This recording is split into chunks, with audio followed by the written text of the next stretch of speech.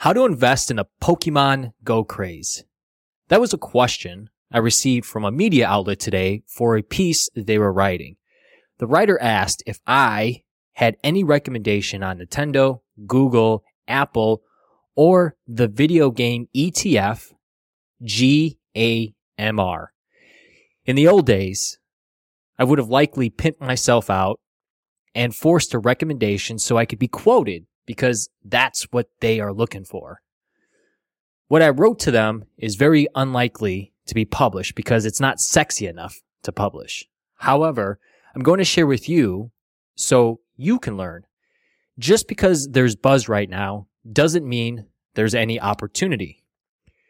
You're saying invest, which is a long-term approach. Pokemon Go is likely a short-term spike.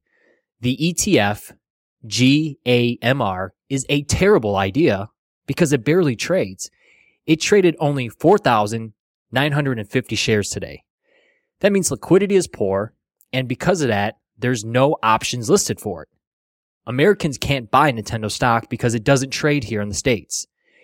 If I could, I would be in a position to place a short-term bet against shares after soaring 60% in 5 days, which is $9 billion in market value added. Yeah, there was an opportunity for short-term traders who all jumped in following each other, pushing prices higher. However, I don't know how you can view this as an opportunity for a long-term play. There might be interest in apparel and the app, but nothing meaningful to a bottom line of a major company like Google, Apple, or Nintendo. Creating success in the financial markets is not about chasing the craze.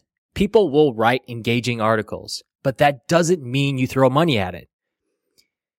It's about staying disciplined and knowing your edge and how to find opportunities.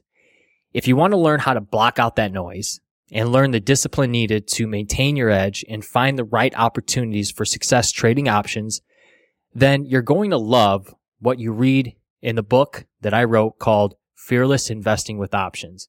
And you can find that at www.fearlessinvestingwithoptions.com. That's fearlessinvestingwithoptions.com. To your wealth, freedom, and options. Signing off, I'm Joshua Bellinger.